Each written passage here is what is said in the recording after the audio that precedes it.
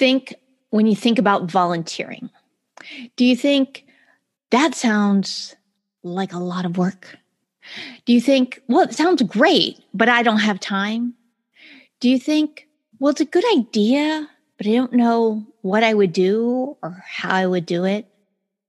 Does it feel like something that you can fit into your life or something that is something you'll do in the future? Last week on Unleashed at Work and Home, Jamie Holmes and I were talking about the benefits of volunteering. There are a lot of benefits of volunteering. Volunteering is a great way to get you out of your head and back into your life to help you really connect with the things that matter to you.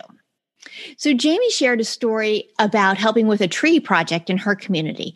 It was a limited scope, and she was able to work on the project within the constraints of her available time. She really felt a difference, made some new friends in the community, and got herself out of her regular routine. There's a real value in that. One of my coaching clients, Anne-Marie, recently had a very similar experience.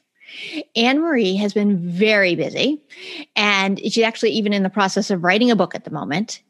And she was asked if she would volunteer to help organize a tribute to a former choir director. And her first thought was, no, I don't have time. A tribute sounds great. He's totally worthy of a tribute, but I don't have time to be a part of the organization and the rehearsals for this. But when she thought about it, for this particular person, she wanted to make the time. So Anne-Marie found herself spending many more hours than she anticipated over a period of about 2 months, organizing and rehearsing this amazing tribute for a beloved member of the community who had directed their choir for nearly 20 years. She was not currently a member of the choir. She had been a member in the past. But as a part of this event, she decided to dive back in for a while. She was able to give back to someone who meant a lot to her. And she was also able, much to her surprise, to stay on top of all of her deadlines. So how did she do it? She prioritized things. She cut a lot of the fluff. She made a commitment to herself for what she was going to show up and do during this time period and what she was not. She was able to really lean into the experience, knowing that there was an end to it. So volunteering can be something that you do once a week for the rest of your life, or it could be volunteering at a spay-neuter clinic for one weekend, and you're done. You just do what you do for the weekend, and then you don't go back. You're done. Either way, there can be some tremendous benefits to volunteering. There was a study at Wharton that found that people who volunteer feel like they have more time than people who don't volunteer. So the obvious question there is, well, maybe they have more time. But no, they controlled for the variables. Even when they had the same amount of available time, the people who volunteered felt like they had more time than the people who didn't volunteer. This is similar to studies that also show that people who donate money feel wealthier than people with exactly the same income who don't donate money. There's something about giving of yourself and your resources that makes you feel more expansive, more generous, happier. The London School of Economics did a study that found that volunteering is correlated highly with happiness. It shows increased empathy, and people found stronger social bonds and greater experiences, building their professional experiences and the skills that they could bring at work, but also just in terms of experience and memory and things that make meaning and matter to us in life.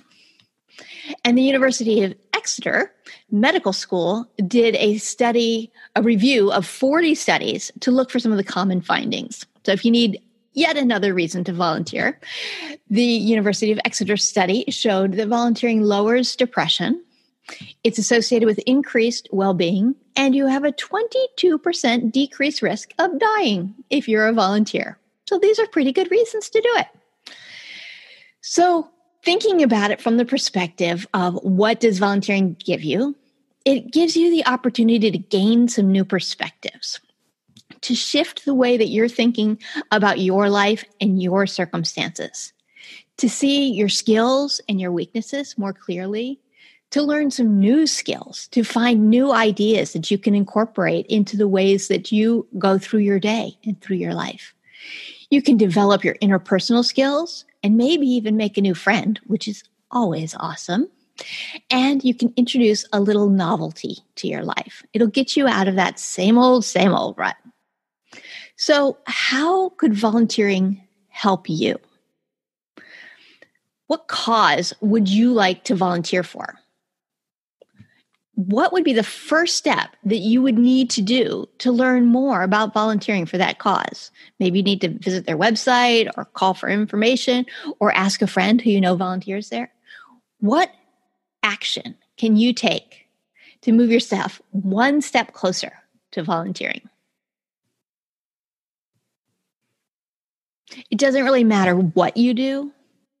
What's important for you to know is that volunteering helps the community and everyone else.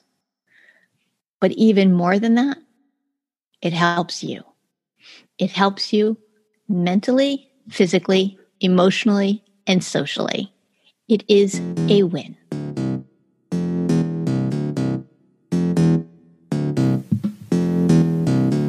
Are you a member of the Circle of Resilient and Thriving Pet Professionals?